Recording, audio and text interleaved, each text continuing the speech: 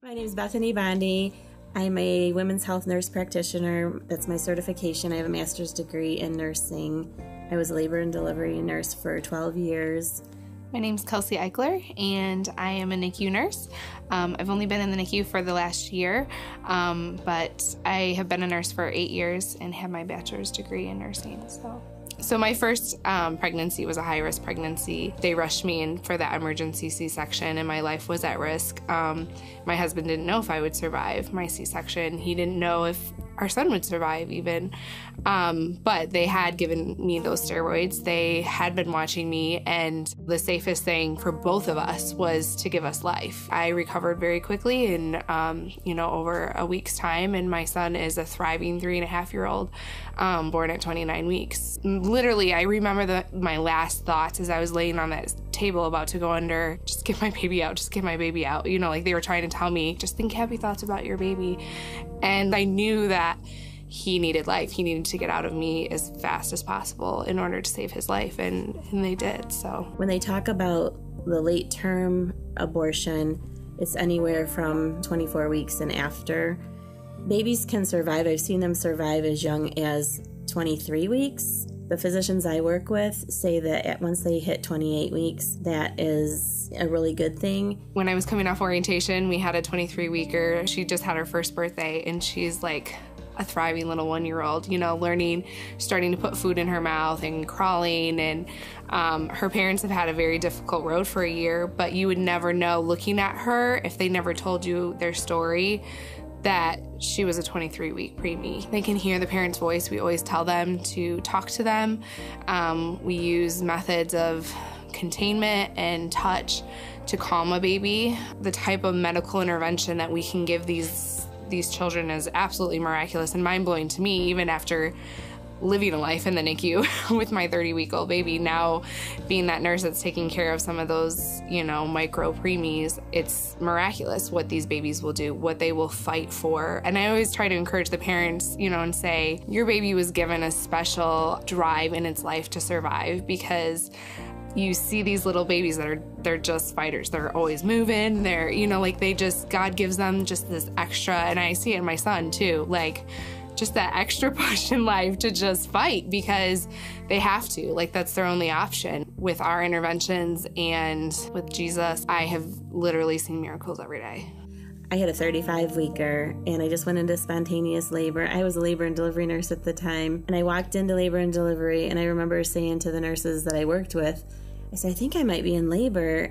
Just walking into my husband and I and saying, the next 6 hours will tell if your baby lives or dies. Point blank. No ifs, ands, or buts about it. In reality, God's really the one in control. Yeah, He's given us medical knowledge and the technologies, but in what we do with those, in reality, it's all in God's hands. Its only way to communicate is obviously to cry and tell us that something's wrong. So as a mother, as a parent, you are that source for that baby. You are its food source, you are its heat. So that is why immediately skin to skin is so important. It knows your heartbeat, it knows the sound of your voice, it can smell you. All of those things are what is gonna bring comfort in how that baby will survive and thrive. Obviously, there's ways that we take care of a baby if it doesn't have a parent. We give it blankets, we put clothes on it, we give it a bottle of formula if there's no breast milk. The way it was designed, the way that us mothers are able to take care of our child is to hold it, to nurse it, to, comfort it. You kind of bond with them while you're taking care of them. And there's just certain situations that just affect you more emotionally. One of the coolest things I notice is sometimes if people are patient enough, they'll lay the baby on the mom's abdomen. And people may have seen videos of this, but the baby actually, it's instinct to just kind of eventually crawl up to the mom, and it will go right to the breast, and it will try to start nursing right away. I just think that's kind of a cool instinct. Obviously, it's God-given. Even the dads talking to the babies, they know their personalities, they know how to calm them, and if the babies are fussing, they'll just stop crying. They'll listen, and they kind of look around whose voice is that? I really believe that they're probably familiar with it. God has put that child in your life for a very specific reason, and He's going to equip you no matter what you're going to face. to take care of that child. I think for the church community, do everything in your power to uphold and love and pray and support families that are going through early gestational births or a death of a child. So that for that single mom out there, or even a mom who has an unexpected pregnancy, consider adoption, because it is an alternative, and even though you're struggling with that, it can make other families' lives very complete, because they've been praying for a child for a long time.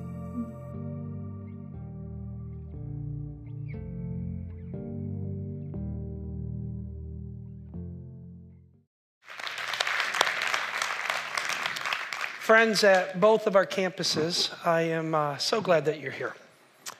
This is not an easy conversation to have. This issue of abortion or choice or anything else you want to call it, it is front and center in our culture. And it is not a debate that we can afford to ignore as a church, as believers. It is part of the world around us. It's in the news, it's everywhere. It divides people. It divides homes. It divides communities. It has divided our nation. And not only is it very controversial, it is very, very personal, isn't it? It's a very personal issue. My guess is that in a room like this, really at both of our campuses, that this is an issue that has touched many people's lives, even in these seats. That there are women among us who at some point, for some reason in their life, they chose to end a pregnancy through this thing called abortion. And there are men in this room who have been part of an abortion in one way or another as well. And there are grandparents here who may have hoped that something would go one way, but it ended up going a completely another way, and now they don't have that grandchild that they had once hoped for in their life. And I don't know your story, friends, but I do know that this part of your story is very, very painful. I talk to people all the time, women who had an abortion 20, 30, even 40 years ago. And they just pull into my little office and their hearts just come unraveled. And they talk about the pain of it all. They still remember it like it was yesterday, even though it's been decades. They wrestle through it even to this day, years and years and years later. And the same thing goes for men. This is a very personal and very painful issue. And so my hope is, I want you to know this. I want you to hear me. My hope is not to bring guilt or pain or shame in any single way.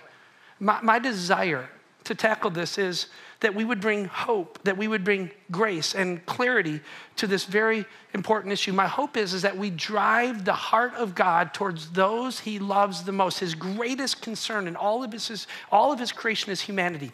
And my hope is that we will drive into that love, that care that God has for the human story. I hope that we can all walk away with understanding just how good and gracious God is.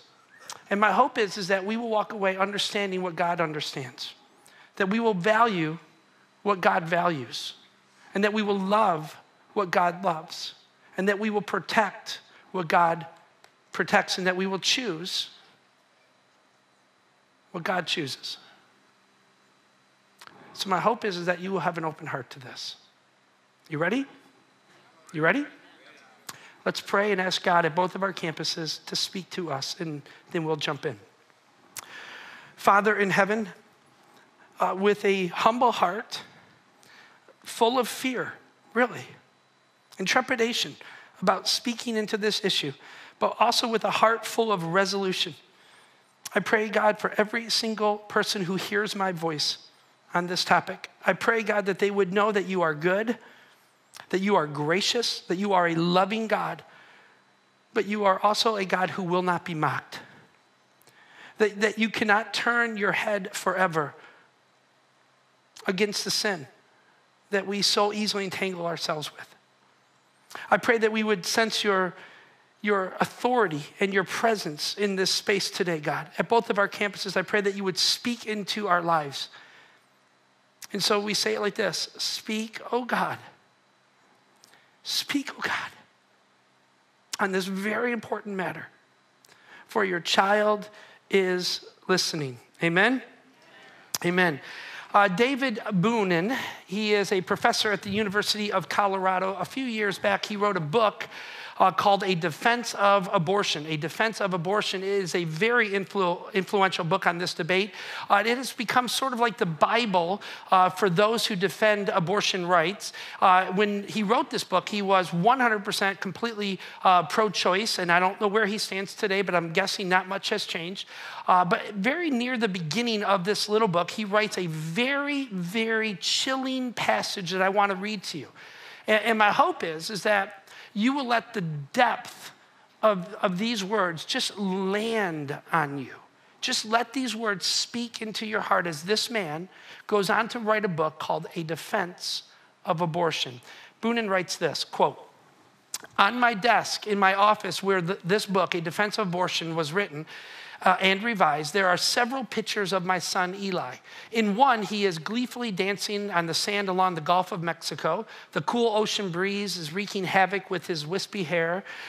In a second photo, he is tentatively seated in the grass of his grandparents' backyard, still working to master the feat of sitting up on his own.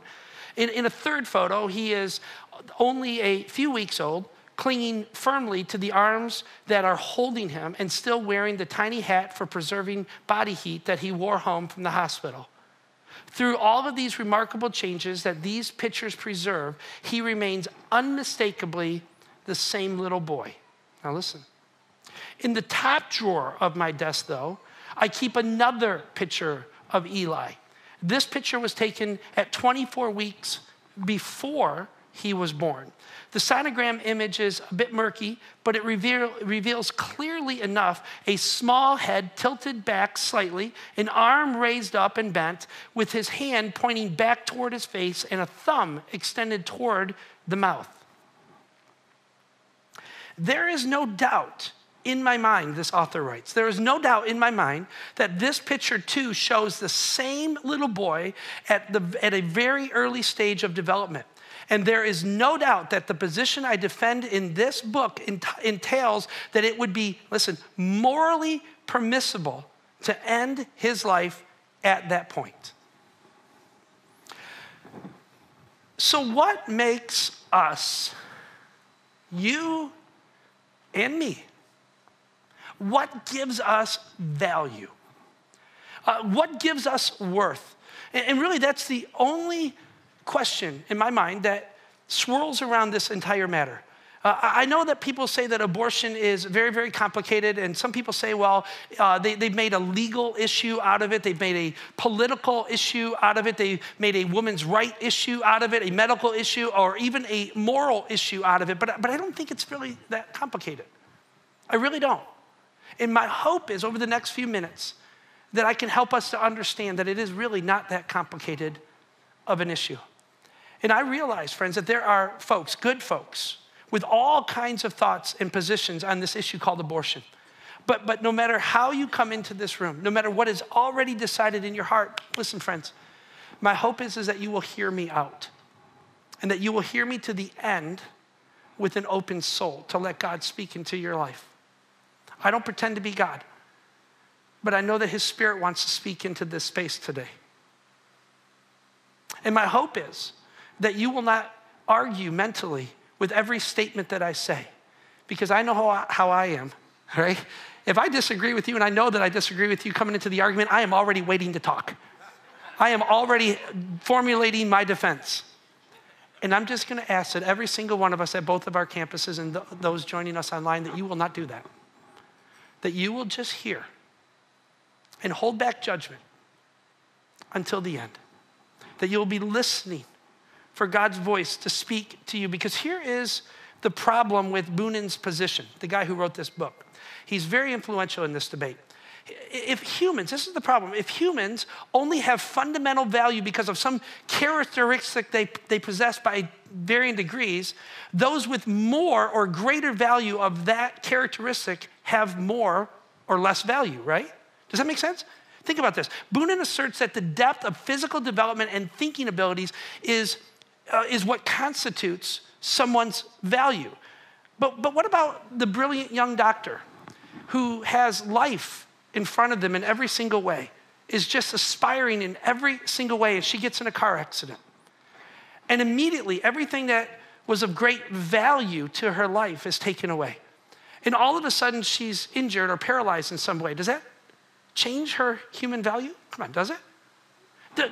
What if it's even worse than that? What if there is something in this accident that changes the way she thinks, and she now thinks like a 2-year-old, or maybe even worse? Does that change her human value? Does she no longer have the right to life and protection that you and I have? Let me state it another way. There is no relevant difference between the embryo that you once were and the adult that you are today that would justify killing you at the earlier stage of your development. Now, let me just say that again, because some of you are going, wow, that was so deep. I need help with that. Let me just say it again for you. I will help you. Okay, now listen. There is no relevant difference between the embryo that you once were and the adult that you are today that would justify killing you at an earlier stage of your development. So I don't think the issue is really as complicated as our politicians and the people and the culture around us really are trying to make it out to be. I just think we need to clarify the issue. And people like me in the pro-life kind of community, people like me who oppose abortion rights on demand, contend that abortion unjustly takes the life of a defenseless human being that has the same value that I have. And this is the issue that we really need to talk about. Is the unborn a member of the human family? That is the issue that we need to wrestle with. And really, that's the only issue that we have to come to an answer. Because if it is a human, killing him or killing her to benefit others is a serious moral wrong that must be dealt with. Am I right? If that is the answer, that they are part of the human story, that they are part of the human equation, then it is a moral wrong that the rest of us have to deal with. The taking of an innocent, distinct human being with his or her own inherent worth or value, friends, I think most of us would never justify. We would always say that is wrong. But on the other hand, listen, if the unborn are truly not human, if they are just a group of cells or a blob of some kind, if they're nothing more than a tissue mass growing inside of a woman, an extension of her own body, then killing them or ending their development at any stage for any reason requires no more moral justification than you having a tooth yanked. Am I right? If that is the difference, right? If in one sense we say this is a human life, then it is a moral wrong that we have to deal with. Would you not agree? No matter what your position is. If it is a human life, you would have to deal with that, right? But if it's not a human life, then you don't need to worry about it at all. Then truly, you can turn away from it and not care at all. But I would argue that human rights is the issue at hand. That is really the issue. Is the unborn part of the human story with an unalienable right to life, liberty, and the pursuit of happiness, just like the rest of us? And I would argue, and this is going to get a little bit tough in the room, I would argue that the arguments are not based on choice or privacy issues at all, that issue or the argument of choice 100% misses the argument entirely. That's not the issue because we understand that we have certain choices in life, and we also understand that certain choices are limited. If you were to believe the culture around us, you would say that you could never infringe upon any woman's decision, right? Because a woman has the right to choose, and the very basics of that start with her body. But listen, friends, we would argue against a woman's right to choose in a whole bunch of ways. We would argue against our choices to choose in a whole bunch of ways because we would never, ever try to justify a woman beating her toddler to death because it's her choice. Right? We would say that's unjustifiable. That's a baby that has human value and human rights. Or we would never justify someone leaving a 6-month-old out in the bitter cold that we're experiencing, letting that baby die. We would say that is completely inhumane, that it is not a choice to do that we pull the choice back from people in those matters. Am I right? And no matter how defenseless they are, they merit the full protection and equality under the law. We would say that just because a baby or an infant cannot fight back or run from an abuser or defend herself in any way, we would say that she still deserves the right to life and protection, would we not? Are we all on the same page? That we do limit choices in this world. Are we together on this? No matter what your position is, you do recognize that we do limit choices. Friends, listen, hear me on this. If the unborn is a human, like a baby, like a toddler, then they deserve the rest of us protecting them. Then they deserve the same rights afforded to you and me. And friends, really, this is what the debate is all about. What is the unborn? Is it a baby or is it not? If the unborns are a member of the human story, then we owe them something. Several years ago, Lynette and I were introduced to this young lady. She was still in high school. She was coming out of her 11th grade year. She was bright. She was talented. She was beautiful. She was athletic. She was aspiring in every single way. And she found herself pregnant. And she was at the same baby doctor that we were at.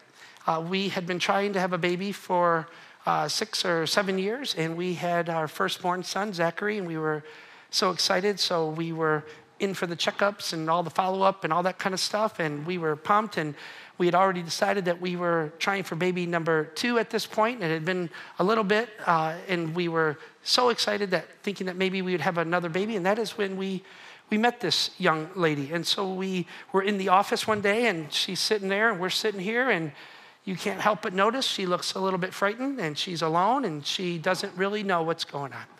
And so we kind of strike up this conversation with her and begin to build this little friendship with her. And one thing kind of leads to another, and we start showing this young lady concern and care. And we begin to talk to her about the life that was growing inside of her and the choices that she had to make going forward. And in this whole process, we found out that she was very confused, and that maybe she was, I would say she was very abortion-minded at this point. And her parents were hardly engaged with any of it. Literally just hardly engaged with any of it. And I remember taking this young lady out with my wife to a local restaurant, and we were sitting there at the table, and it was a very emotional thing. And this was on the heels of many other conversations. And I remember just pleading with her for the case for life, that she was already 4 or 5 months along, and that it wouldn't be very much longer, and that she could do something very beautiful, and she could choose life, and that she could potentially even place that baby out for adoption if that serves her well, or we'd get some people to maybe rally around her and help her in some point. And at one point in the conversation, I'm not sure if this was right or wrong, but I laid $5,000 on the table. And I said, every need you will have for this baby will be taken care of. I'll make sure of it. But you need to choose life. And then after that, maybe Lynette and I would adopt that baby, or if you want somebody else to adopt it, or if you want to raise it, it is totally up to you, no pressure. But we are just really concerned that you have a pathway to choose life. And I remember asking her what she was going to do. Well, a little while later, she says to us in another conversation that it was her senior year. She was very excited about her senior year. She was very athletic. She played on the basketball team, and she hoped to make the senior varsity women's basketball team for her high school. And I remember her saying, and it still haunts me and Lynette to this day, that having a baby would ruin her senior year of basketball. And for the matter of convenience, she chose to end the life of her baby. Friends, to me, choice is not the issue. The only real issue that humanity has to settle, that our culture has to settle, that you and me have to settle is this: is this baby a baby? Is this thing, what is unborn inside, is it a baby? And I get it. Some people in the room, you're already going, oh, Pastor Jay, I love you and I respect you. But man, you're just a little off here, because there is a difference between taking the life of a toddler in taking the life of an unborn, whatever you call it, in the womb. There's just a difference. And friends, that's the issue, right? That we need to wrestle with. Is there truly a difference? Or are both part of humanity? Are they both life that deserve to be protected? I think it was a very famous doctor who said it like this. I think his name was Dr. Seuss. And he said, a life is a life. A person, anybody remember this? Is a person no matter how, come on, small. A person is a person no matter how small. Let me tell you something, friends, and I'm very serious about this. I am completely pro-choice when it comes to women. Women can choose all kinds of things in life, and I support 99.9% of women choosing virtually anything for their life. They can choose their pathway for their career. They can choose their education or not to have an education. They can choose a husband or not to have a husband. They can choose to go to college or not go to college. They can choose to wear tennis shoes or dress any way they want. There's all kinds of choices that I would say I am completely pro-choice. I am behind women 100%. People think, well, this is that you just want to somehow control women. I don't want that at all. I don't want that at all. But again, we stop all kinds of choices in life, right? I want you to think about this. You can't drive as fast as you want to drive. Ugh. Right?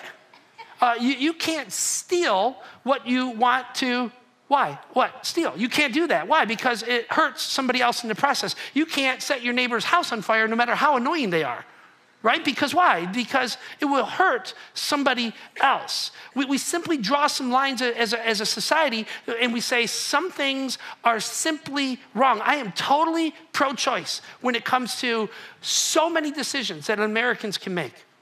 I am probably on the far end of saying, get rid of government on a whole bunch of stuff, get rid of human pressures on a whole bunch of stuff. You can do what you want in a whole bunch of ways. But there are some areas that we simply say that we won't allow somebody else to choose something that will hurt somebody else. If the only issue that really matters is that are they a human being, then let's begin to make a case for this, that a life is a life no matter how small. Now, I want to begin to do this for you, and I know automatically, listen, there are many of you in this room who are way smarter than me. You're way more educated in this area than I am, and I realize that this will not be a perfect case for you. But I think it's a strong case. And I think it's a case that is well worth listening to. And I hope that what we're going to share over the next few minutes will help define this issue in your mind. Now, as a church, you come to a church like this, and my guess is that you would expect that the preacher at some point would whip out a Bible and give you a bunch of church verses or Bible verses about why God chooses life. Would you expect that? Would that be a fair assumption? When you come into, would it be a fair assumption if you come into church? Okay, yes, I think so. And that's true. This is true. I could turn to the scriptures and it would be unequivocal that God values life, that humanity is the peak of his creation, that it is his great desire to birth humanity into the world, to do something great in our world through the human story. There's no doubt about that. The scripture says this, that you were fashioned in your mother's womb, that God knew you there in the darkness of the depths of your soul of humanity, when there was just a twinkle in the daddy's eye. God says, I knew you. I knew you. But if we relied on the Bible today, that would be like preaching to the choir. Because a whole bunch of you who believe all that stuff about the Bible already value this. Already go, yep, I'm already there. God said it. That settles it. I'm good enough with that. Boom. And that's a good thing. That's okay. But my hope is, I want to talk to the unconvinced for a little bit. And so, if it's okay with you, I'm just going to put the Bible aside for a little bit. And we're going to talk about science and medical issues because I think that is really where the debate rages in our culture. And so here's what science tells us. Are you ready for this? Here's what science tells us, that if you look at the greater body of work, it will tell you that upon conception, the human DNA is complete and it carries everything that makes you, you. A life is a life, no matter how small. Dr. Keith Moore, he is a scientist and a researcher. He's got a book called The Developing Human, Clinical-Oriented Embryology. Those are big words. Okay, embryology. And this is what he writes in this book. It's so good. He says this. He's a researcher. He spent his whole life, PhD level researcher. He has spent his entire life just on the growth of that 9 months inside a woman's womb. He understands this probably better than most human beings would ever understand this. And he writes this: a zygote, which is a fertilized egg, is the beginning of a new human being. Human development begins at fertilization, the process during which a male sperm unites with a female gamete, an egg, to form a single cell called a zygote. This highly specialized cell marks the beginning of each of us as a unique, listen, as a unique individual. Now, isn't this an amazing thought? Think about this, that you were you before anybody even knew you were you. Think about how crazy this is, that you were you when you were a singular cell that is smaller than what could fit on a tip of a pin. And God knew you. And that was the beginning of you. There was just, you, where you are now, everything that's gone before you is just a smaller version of you. Think about how powerful this is. At conception, you were complete. All you needed was time to grow. And some of you need to stop that growing if you know exactly what I mean, right? Right? Time to grow. But listen, friends, there is no conflict between the Bible and science in this way. None at all, because God says, in the womb, I began to form you. You were you in the womb. I began to form you there. It's incredible, right? Dr. Alan Guttmacher was once the president, listen to this, of Planned Parenthood, the nation's largest provider of abortion. Now listen, before he figured out that he could become filthy rich through the termination of babies, he was once sort of pro-life. And he actually wrote a book that was called, about the human development in the womb. And the book was actually called Life in the Making. And he became president of Planned Parenthood eventually. Now listen to this. This is what he writes in his own book. This is way before he went over to Planned Parenthood. He wrote this, quote, "This all seems so simple and evident that life begins at conception, that it is difficult to picture a time when it wasn't part of the common knowledge." Whew. Earlier, I said that there is no relevant difference, no morally justifiable difference between the embryo that you once were and the adult that you are today that would justify killing you at the earlier stage. Right? And this guy just said that. Listen to this. An author, philosopher, scientist named Stephen Schwartz once said it like this. He writes, "Differences of size, level of development, environment, and degrees of dependency are not relevant to this debate." He says that human rights ought to be extended to all human beings regardless of size, development, stage of development, their environment, the environment they're going to be born into, dependency. He was saying what Dr. Seuss said in a child's book, right? A life is a life no matter how small. No matter how small. I want you to think about this. Let's walk through these things differently. We can say, and you hear people say this, that at a certain stage of human development, a baby is just too small to worry about. So does size really determine value? Hear me, friends. Does size really determine value? Friends, it's true that embryos are smaller than newborns and toddlers are smaller than teenagers and teens are smaller than adults, but why is that even relevant to this argument? What difference does it make when it comes to what is valuable and what is not? Do we really want to say that size is the determiner of human worth? That would make some of you in this room worth a lot more than others in this room. Right? And that would change the human story across the board. Do we really want to say that size is a determiner? Think this through a little bit. If at conception, everything that makes you is already present, then either you have value or you don't. And the size in which it is in your life and the stage in which it is really doesn't matter that much. What difference does it make? That would make tall people more valuable than short people. That would make fat people more valuable than skinny people. That would make bald people like my friend over here a lot less valuable than some of y'all with a whole set of hair. Right? Because size really doesn't determine value, does it? At 5 weeks gestation, listen, at 5 weeks into a pregnancy, long before the average woman ever knows that they're pregnant, the brain, now with our new technology, we can tell that there's already a brain and brain waves developing and a spinal cord is starting to develop. At 5 weeks, this is crazy. Some of you need to start using your brain a little bit more, but that's a whole other talk that we got to go into. But at 7 or 8 weeks, listen to this, at 7 or 8 weeks, modern technology tells us that the human heartbeat can be sensed, and by the 8th week, the rhythm is starting to be found. The rhythm. Your heart rhythm that will carry the rest of your life is already starting to be found in 8 weeks. A lot of people don't even know they're pregnant by 8 weeks.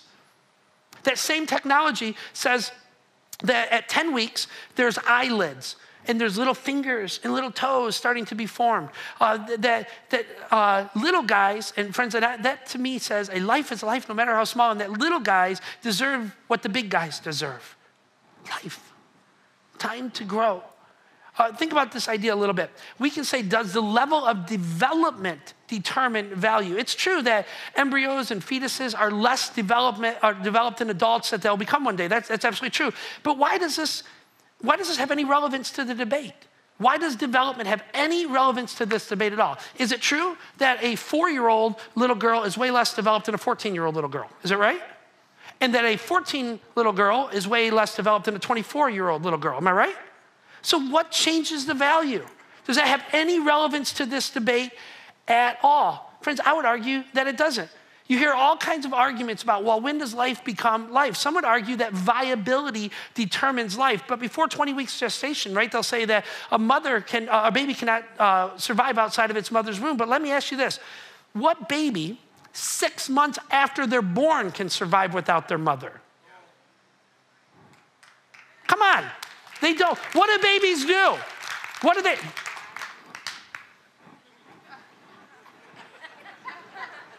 They sit around and grow. And what do they need to become, quote, viable? Time. That's it.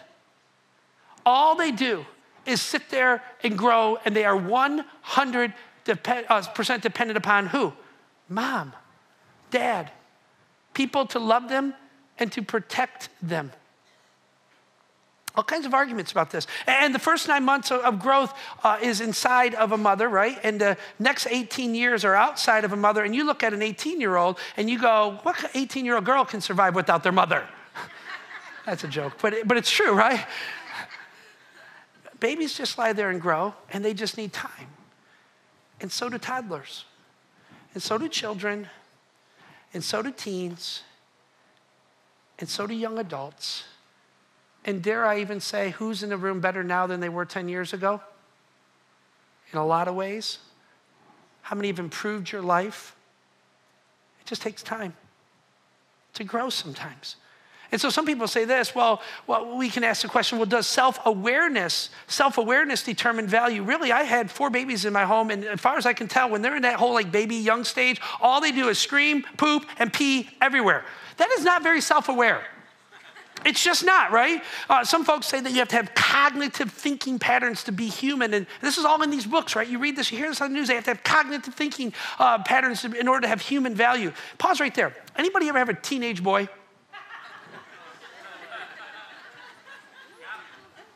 Teenage boys that I know, and I have a few of them, they will climb to the highest bridge and they will jump off into a water bucket 3 feet deep.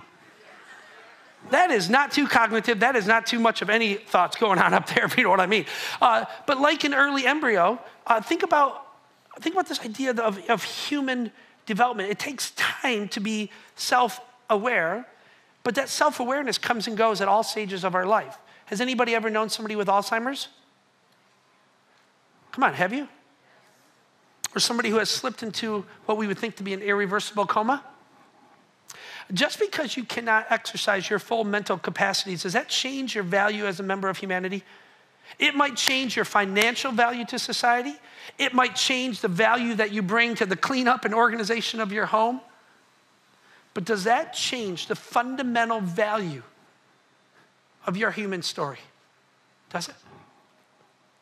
I don't think so. I watched my stepfather, Jerry, watch his dad, my grandpa, slip into Alzheimer's, and it was bad. And if you've ever seen this, it was brutal. It is a brutal, brutal thing. And I watched Jerry love his father through this as much as I've ever seen two human beings love each other. And my grandpa's lack of ability to cognitively think did not diminish his value to my family at all. Not one bit. Where does human value come from? I want to talk about this whole other value. Self-awareness does not give us value, and other people talk about this. Does environment determine value? Does environment, being in one place versus another place, determine value? The question I would have, are the people born, these little babies born in Haiti, or are these little babies that are born into that, we have that little school that we help with big time in Kibera, which is one of the poorest, it is the poorest place on planet Earth in Kenya, Africa. Are those babies less valuable than the babies born to us in Downriver? Are they? I don't think so. I mean, they may be less valuable to you personally because you have not been given the charge of care over them. But when it comes to the human equation, are they any less valuable? Friends, are they? No. If that is true, then how can a journey of about 8 inches through a birth canal suddenly change the essential value of a newborn child or an unborn child? Think about this. How can they go through 8 inches through the birth canal from non-human to human all of a sudden? Think about this. Nobody in the final moments of birth, right, when the baby's in the mother's womb, when the baby finally makes that 8-inch passage out of the mother's womb, they finally go, oh my goodness, it's a miracle, from a blob to a baby. Nobody does that. We know that 8-inch journey does not change a thing with that baby. Not one thing. So does environment really matter? If the answer is no, then we've got to deal with this. Do you guys remember the story? It came out a few years back. There was an abortion doctor in Pennsylvania. Anybody remember this guy? His name was Gosnell. Anybody follow the news? This was all over. This was amazing. And he went to prison just recently for murdering a bunch of babies that were born alive. He was an abortion doctor, but he tended to let the babies be born in his clinic because he felt it was a little bit easier to just birth the babies than to kill them afterwards. And so he made this argument in court to the judicial system, saying that it was actually less painful on the birthing mother and easier on me, for being a doctor, to simply let them give birth and then to terminate the baby. And this is what he said, quote, "The same end is achieved either way." The same end is achieved either way. Friends, this is one of the things that about this whole New York bill and this Vermont bill that's coming out, the one that was proposed in Virginia as well. If you follow the news at all, there was some major legislation proposed just in the last week or two. And this is what has a whole bunch of us completely outraged, especially the bill that passed in New York. The governor himself said that Gosnell would not have been prosecuted in New York because our law protects those involved with an abortion at any level, all the way through, no matter what happens to the mother or the baby. The issue is protecting the doctor who's trying to get rich off of it. Friends, are we even human anymore? Did you watch the news? People standing and cheering for a law that says even if the baby comes out, we don't necessarily have to save it. It's alive. It is breathing, crying, whimpering, clawing for his mother. And a law is passed that a doctor has to do nothing to help that baby. A whole host of politicians have argued for the right to choose right up to the very point of a baby being partially born. Our former president, along with many other politicians, have defended the practice called partial birth abortion, where a baby, because it is easier and less messy on the doctors, will birth a child up to the last part of its body being in the womb and kill it then.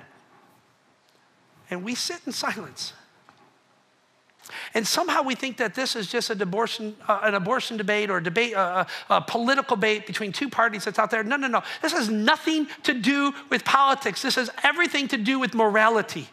This has everything to do with ethics. This has everything to do with life. And I'll say it again, a life is a life no matter how small. And some people say that does the degree of dependency determine the value of life? Think about this, the degree of dependency determine the value of life. And some people are saying, well, if a baby can't, survive or is going to be dependent in some way, then that baby is not worth living. Let me tell you something. What about people like me? Do you know that I take 4 shots a day of insulin just to survive? If I don't take insulin, I'm dead in 3 or 4 weeks. I'm gone. Anybody else in the room on any medication to survive? Anybody? Does that make your life any less valuable because you're dependent? Does it? I don't think so. I don't think so at all. Or let me go way out there, and this is probably going to make some of y'all mad. I probably already have, so I don't know if it matters. but listen, I'm going to just say this. I want you to hear me on this. The very same people who argue that because a baby is dependent on his mother, thus he is less than human, are the same crowd of people that often argue for more and more government dependency. And if somebody is dependent on the government for their food or for their shelter or for their livelihood, does that make them any less human or less valuable as a human? Think about our parents when they grow old. They become dependent on us. And the life cycle switches so often. Anybody know what I'm talking about? And all of a sudden, you are the caregiver. You are the mom. And does that make your elderly parent any less valuable because they're dependent on you? I don't think so, friends. We need to be willing to deal as a church with the tough issues. And let me tell you something. It blows my mind. People still say, Pastor, why do you talk about these cultural issues? Can't we just talk about Jesus and the Bible and all that good stuff? This is about Jesus and the Bible. He is the giver of life. He's the creator of life. And if we believe that a baby is a baby no matter how small, a life is a life no matter how small, then we have to be engaged. It is a moral outrage that you and I cannot sit idly by anymore and just watch. We can't. So I want to show you something. And it's possibly one of the most boring sections of video we've ever shown, ever at Metro, and is not meant to gross anybody out. And this is a PG-13 experience. This is an adult experience. If you have children, you may want to hide their ears from this. But this is a doctor who was an abortionist who had a change of heart. And he is testifying in front of the United States Congress. I want you to check this out. I only have 5 minutes, so I'm going to get right to it. Second trimester D&E abortions performed between roughly 14 and 24 weeks of gestation. Your patient today is 17 years old. She's 22 weeks pregnant. Her baby is the length of your hand plus a couple of inches. And she's been feeling her baby kick for the last several weeks, but she's asleep on an operating room table. You walk into that operating room scrubbed and gowned, and after removing laminaria, you introduce a suction catheter into the uterus. This is a 14 French suction catheter. If she were 12 weeks pregnant or less, basically the width of your hand or smaller, you could basically do the entire procedure with this. But babies this big don't fit through catheters this size. After suctioning the amniotic fluid out from around the baby, you introduce an instrument called a Sofer clamp. It's about 13 inches long. It's made of stainless steel. The business end of this clamp is about 2.5 inches long and 1/2 inch wide. There are rows of sharp teeth. This is a grasping instrument. When it gets a hold of something, it does not let go. A D&E procedure is a blind abortion, so picture yourself introducing this and grabbing anything you can blindly and pull, and I do mean hard, and out pops a leg about that big, which you put down on the table next to you. Reach in again, pull out an arm about the same length, which you put down on the table next to you. And use this instrument again and again to tear out the spine, the intestines, the heart and lungs. Head on the baby that size is about the size of a large plum. Can't see it, but you pretty good idea you've got it if you've got your instrument around something and your fingers are spread about as far as they go. You know you did it right if you crush down on the instrument and white material runs out of the cervix. That was the baby's brains. Then you could pull out skull pieces. And you have a day like I had a lot of times, sometimes a little face comes back and stares back at you. Congratulations, you just successfully performed a second trimester D&E abortion. You just affirmed her right to choose. One more question, Dr. Levatino. Why did you end your practice of doing abortions? I did over 1,200 abortions over a 4-year period in private practice, not counting the ones that I did during my training. I met my wife during my first year of training at Albany Medical Center. We got married about a year later and found that we had an infertility problem. After years of failed infertility treatment and several years trying to adopt a child, we were blessed with adopting a little girl that we named Heather in August of 1978. As sometimes happens in those situations, my wife got pregnant the very next month, and we had 2 children 10 months apart. 2 months short of my daughter Heather's 6th birthday, she was killed in an auto accident and literally died in her arms in the back of an ambulance. Anyone who has children might think they have some idea of what that feels like, but unless you've been through it yourself, you have no idea whatsoever. I know people find it hard to believe, but what do you do after disaster? You bury your child and then you go back to your life. And I don't remember exactly how long it was after my daughter died that I showed up at Albany Medical Center OR number 9 to perform my first second trimester D&E abortion. I wasn't thinking of it as anything special. This was routine to me. But I reached in, literally pulled out an arm or leg, and got sick. You know, earlier on I described stacking up body parts on the side of the table. It's not to, gross people out, to use a simple term. When you do an abortion, you need to keep inventory. You have to make sure you get 2 arms and 2 legs and all the pieces. If you don't, your patient's going to come back infected, bleeding, or dead. So I soldiered on and finished that abortion. And I know it sounds, as I said, hard for people to believe, but I'm telling you straight up my experience. You know, after over 1,200 abortions, first and second trimester up to 24 weeks and all the rest of it, and being very dedicated to it, for the first time in my life, I really looked. I really looked at that pile of body parts on the side of the table.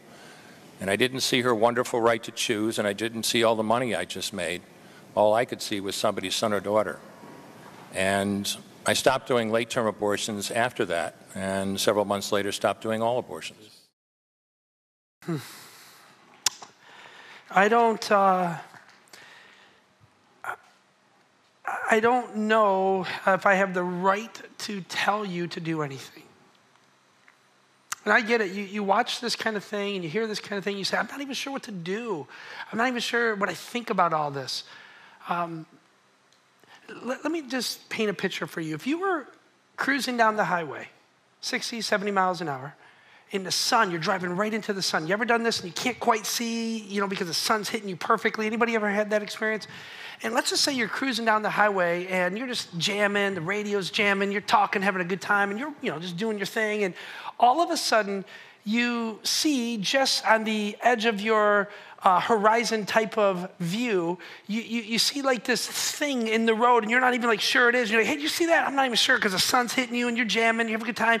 But as you kind of fly up toward this thing, like maybe a couple 100 feet out, you start to go, whoa, whoa, whoa, whoa, whoa. That's a baby carriage in the middle of the road right there. What would you do? What would you do? If you're any kind of human being at all, it wouldn't matter. You wouldn't go plow through it. You would cruise to the left. You would ditch your car. You would hit the car next to you. Because why? You are not going to ram into a baby head on.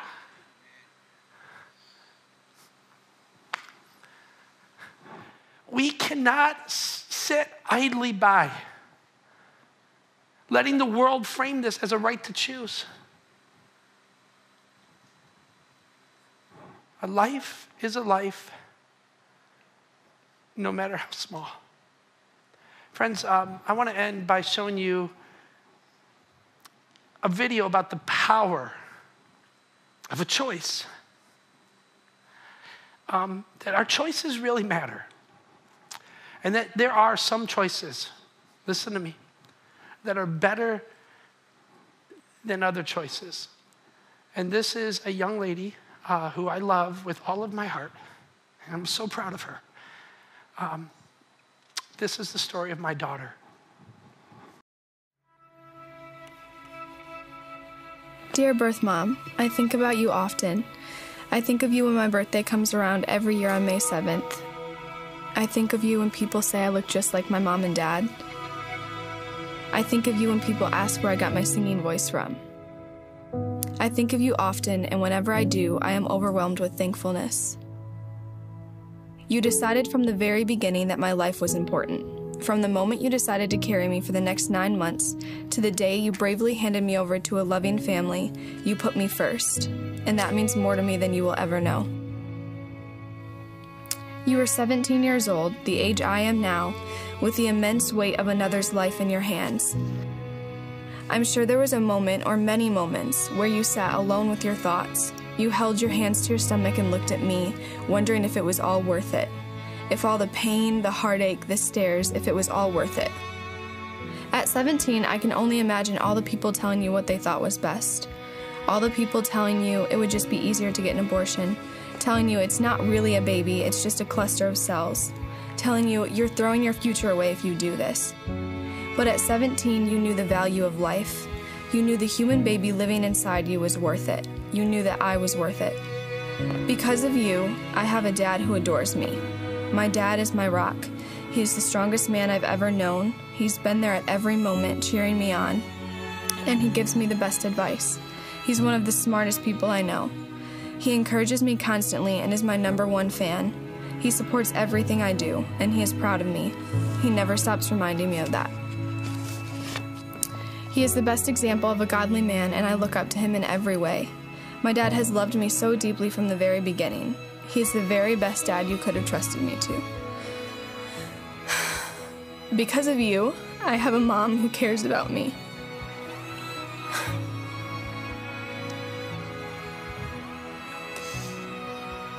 You've never met her, but my mom is literally the greatest person you could ever meet. My mom is the most genuine, thoughtful, wise, and loving person I've ever known. She's there to speak wisdom to me when I need help, and she's there to comfort me when I'm hurting. She's the strongest woman, and she cares for our family so well. She's always been there for me, and she always will. She's the very best mom you could have ever trusted me to.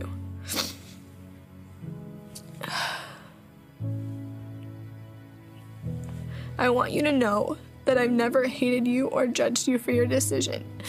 It was the very best decision you could have made for both of us. You picked the very best family for me to be a part of. So if you ever doubted or wondered if you did the right thing, know that you did. I was given the best life. I was raised being fiercely loved and protected. I never felt like an outsider or anything less than part of my family. I'm sure when you gave me up, you wanted to ensure stability, security, and love. I hope you know you gave me that and so much more.